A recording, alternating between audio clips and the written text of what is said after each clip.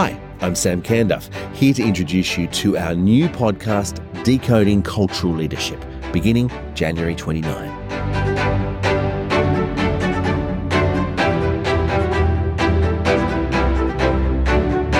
This preview is designed to give you a taste of the kinds of areas that we'll be exploring throughout the podcast. I'm very excited to be partnering with Limelight, Australia's dedicated music, arts and culture platform, to bring you this series of conversations.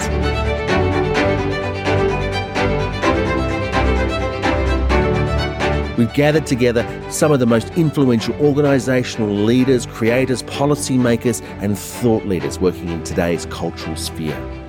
These are completely unfiltered conversations. We dive into their leadership philosophies and we're invited to hear their perspectives on the state of arts and culture today.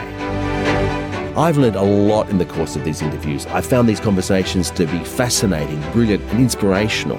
And I really hope that you enjoy this podcast as much as we enjoyed making it. Firstly, a little bit about me. I've spent over 20 years in the arts and cultural industry, both in Australia and overseas. I've worked in the US and the UK as a musician, as a producer, as a talent manager. Most recently, I've been researching and teaching and writing through my work in universities in Australia. I'm deeply interested in how we connect and evolve as a society and the changing role of culture in our most important conversations, those conversations about social change. So, what is Decoding Cultural Leadership all about?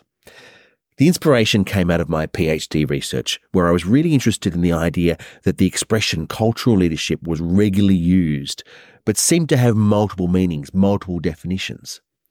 We've also seen in recent years how we've come to expect more from organisations, all organisations, not just cultural organisations. We want them to stand for something. Sometimes we want them to stand up to something. We seem to look more to organisations to really become involved with the issues that matter to us, whether it be global issues like climate change, movements like Me Too or Black Lives Matter, or local issues like marriage equality or the Indigenous voice to Parliament here in Australia. In short, we look to them for some form of leadership, and that's what we'll be delving into in this podcast.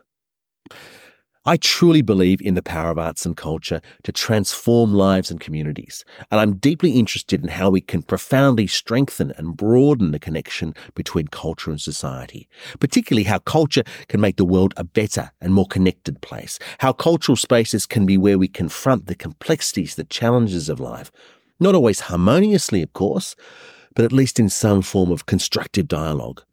And since starting this project, we've seen major changes, major upheavals in the world. We've seen geopolitical conflicts that have divided, that have really tested communities and continue to do so. How cultural institutions respond to this is an area that I'm really looking forward to exploring with our guests. Also, the old debate about whether art has a role in politics has been raised again and again. And being transparent about my own views, I believe it has an integral role in politics, that art and politics are deeply interconnected in our society. But we've also seen the cultural sector come together to promote positive social change and respond to major issues through the prism of artistic expression.